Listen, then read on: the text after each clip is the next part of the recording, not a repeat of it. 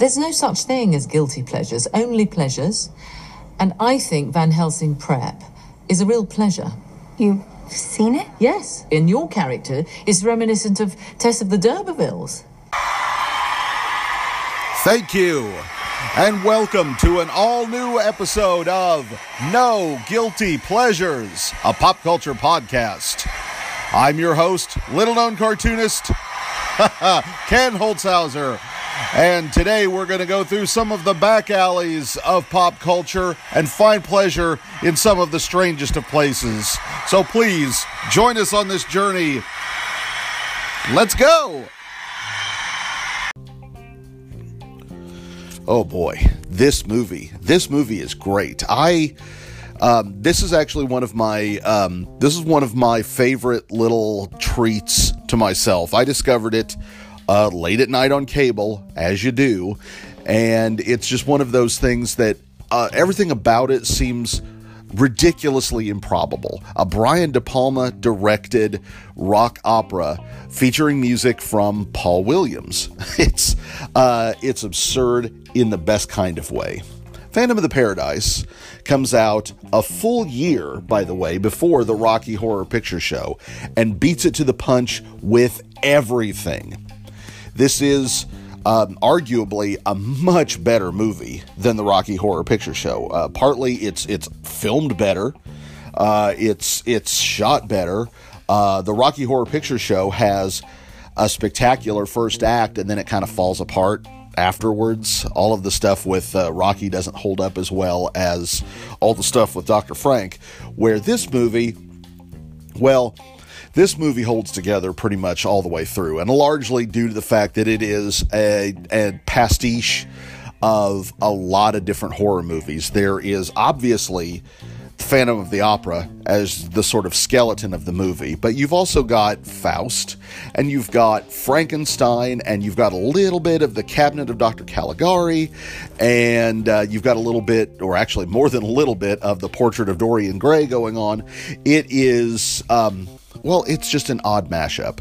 The movie revolves around a struggling songwriter played by William Finley. He plays Winslow, who will become the Phantom. He's trying to sell the biggest record producer in the world, a man named Swan, who is a little bit like the devil played by Phil Spector. And he is played by Paul Williams. He's trying to sell Paul Williams on this rock opera that he is writing about Faust, which I don't know if that's a layer of irony or just really good coincidence, but he's writing this musical, and Swan likes the musical, doesn't much like Winslow. So Winslow's work is stolen. He is beaten and left for dead. They plant drugs on him so the police can arrest him and throw him in prison. He gets horribly disfigured. Winslow is a capital L loser in every kind of a way. The mangled and disfigured Winslow had one bright spot before he got wrapped up in Swan, and that is he had the chance to meet a young woman who was auditioning to be a singer in the musical named Phoenix. She's played by Jessica Harper.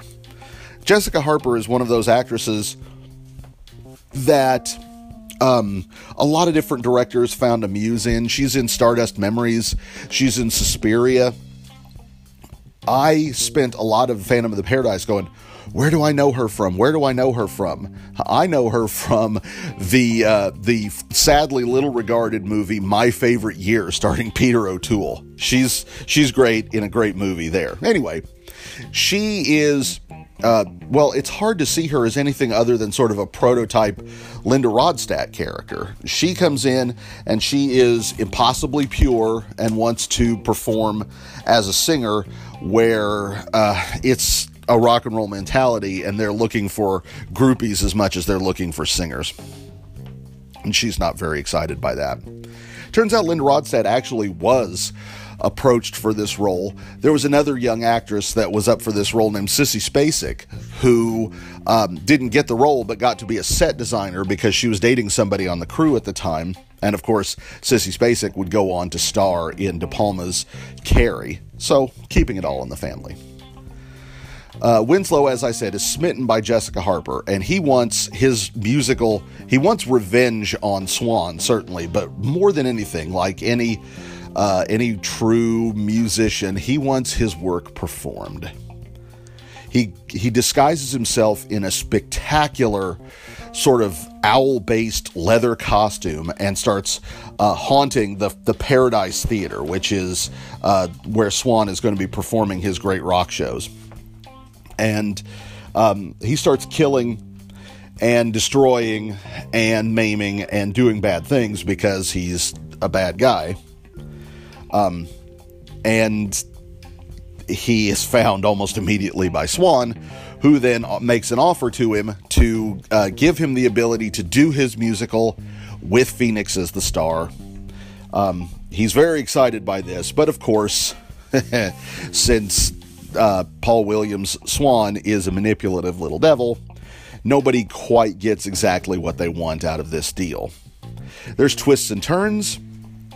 Phoenix is replaced in the movie by sort of a glam rock hero named Beef, who is played by Garrett Graham, who is honestly one of the most scene-stealing actors you'll ever find in a movie. I remember seeing him in Used Cars back in the day, and whenever he pops up on television or in films, he is always a very welcome presence. He's just great. And his performance as this glam rock Frankenstein named Beef is pretty hilarious. He doesn't provide his own singing voice, but let's be fair, it's a movie, come on. The movie itself, I don't want to give away too much of the twists and turns of it, but the movie itself is a very strong satire of what the rock and roll world was like in 1974. Swan has a group that that is his band, his management, his whatever, the biggest band in the world, and they're called the Juicy Fruits, and they play a sort of Sha-Na-Na-esque 50s style rock and roll, which is very interesting. Grease would have probably just hit Broadway, so the country wasn't quite wrapped up in 50s nostalgia just yet, but was going to get there. They morph into another band, which is a sort of a Beach Boys parody, before they settle on a really dark, like monstrous glam rock look that is very prescient for Kiss and Alice Cooper and even, Marilyn Manson going forward. It's really interesting. The songs are really kind of cool. There's a few. Well, if you're familiar at all with Paul Williams, you'll know the songs. You'll know what you're getting out of the songs. Paul Williams was a very prolific songwriter himself, so the music industry was not exactly a surprise to him. He had written songs for Three Dog Night or for the Monkees, and his most famous composition, I'll wager, is The Rainbow Connection from the Muppet movie, and he will go to Songwriting Valhalla for writing that one all by itself, let alone some of the other songs, an old-fashioned love song or Someday Man or any of those other songs. They're all terrific. He is kind of an elven little person, which makes his performance as quote-unquote the devil that much more interesting. He's quiet and he's measured and he seems small and inoffensive, and that gives the performance a lot of power. He ends up being a little creepier and a little more menacing because it's not the obvious way you would do it.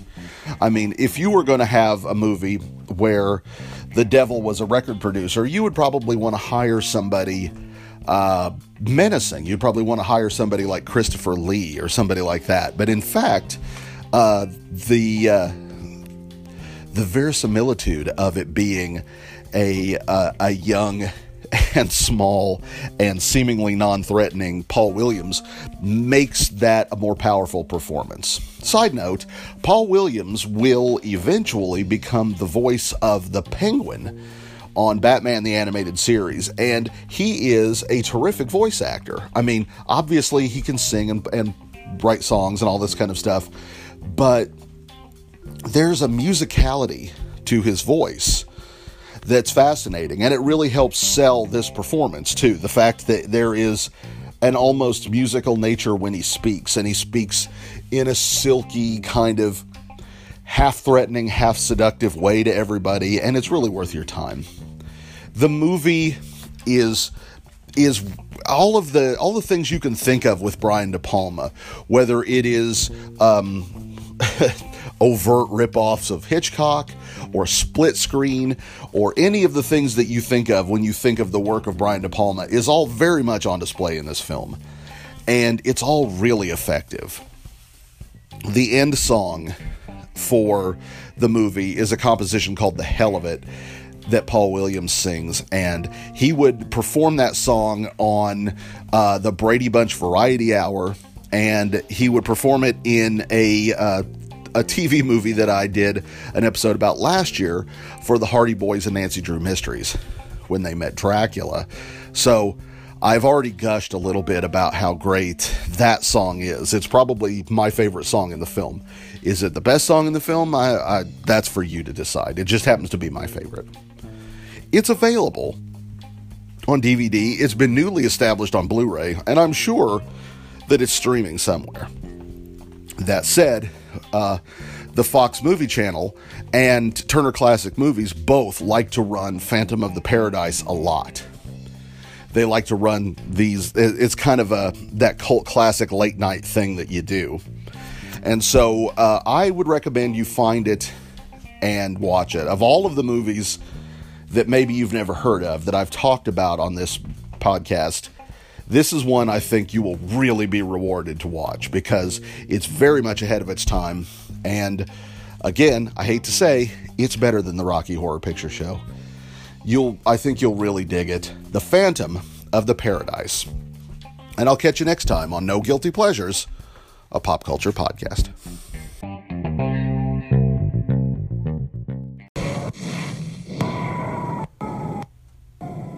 20th Century Fox presents Phantom of the Paradise, a gothic horror story. What was that? A beautiful love story. Like a circus. A cinematic odyssey through the rock universe. From Greece to glitter and beyond.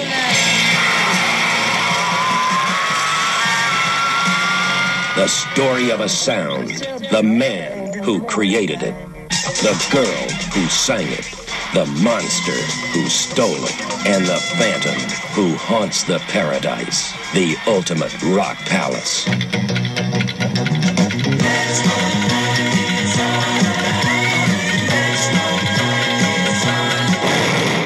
Phantom of the Paradise. My music is for Phoenix. Only she can sing it. Anyone else that tries dies. Phoenix. Phoenix. Well, you told me one time that you'd be somebody, that you weren't working just to survive. B. Snow! Whoa! Wow! Man, you better get yourself a castrato for this. Paul Williams as Swan. And the angels that defeated them. I want you to stop terrorizing the paradise and rewrite your cantata. And the Phantom. Stop and try me, only you might satisfy me,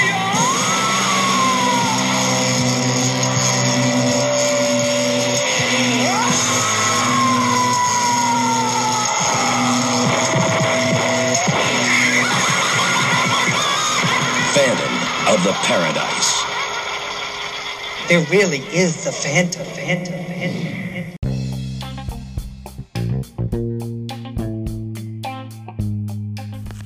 Hello and welcome to an all-new episode of No Guilty Pleasures, a pop culture podcast. I'm your host, little-known cartoonist Ken Holtzhouser. When I mention the name Brian De Palma to you, what do you think of? Do you think of, Carrie or Blowout? Do you think of Scarface? Do you think of one of the most innovative directors of the 1970s? Do you think of potentially derivative director of the 1970s? Well, you might think of any of those things. Do you, in fact, think rock opera? I bet you don't, and that is why today we're going to discuss the 1974 cult classic, Phantom of the Paradise. Looking for something new and exciting in comics? Perhaps that other dynamic duo, the Quick and the Dad. It's a love letter to the DC, Marvel, Archie, and Harvey comics of my youth. Available now in print and digital from IndiePlanet.com. Within the pages of the Quick and the Dad, you will find supervillains, dad jokes, strange, exciting worlds, really goofy supervillains, and bad puns. I promise. Each issue will delight and confound you in equal measure, and it's available now in print and digital from IndiePlanet.com.